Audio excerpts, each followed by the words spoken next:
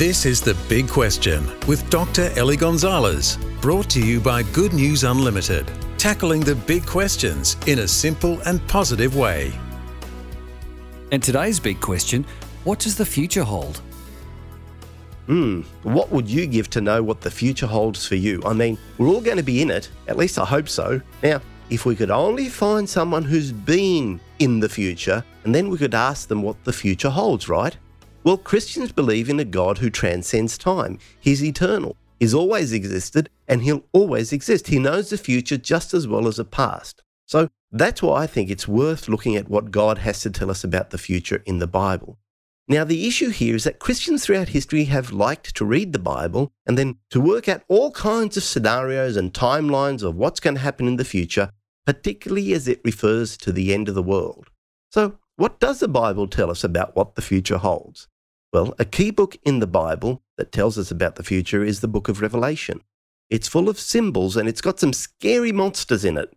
But it's important to remember that the main character in the book of Revelation isn't any of the beasts. The main character of Revelation is Jesus Christ.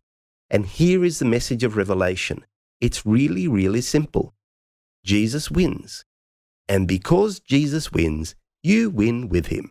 Throughout history, followers of Jesus have wanted to put a whole lot of detail around this and nail down exactly what's going to happen and when.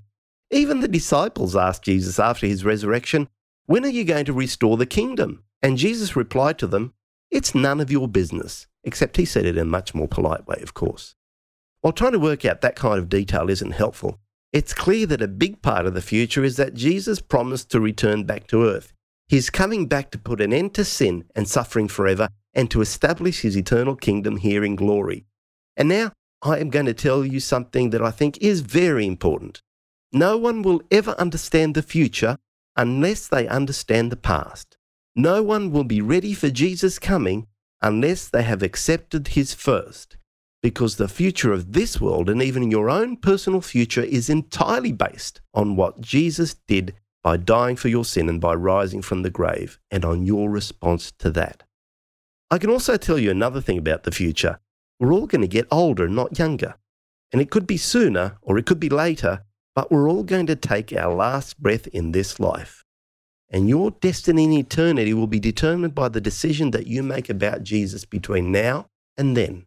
So you don't need to look too far into the future, because that one decision about Jesus now is all that really matters.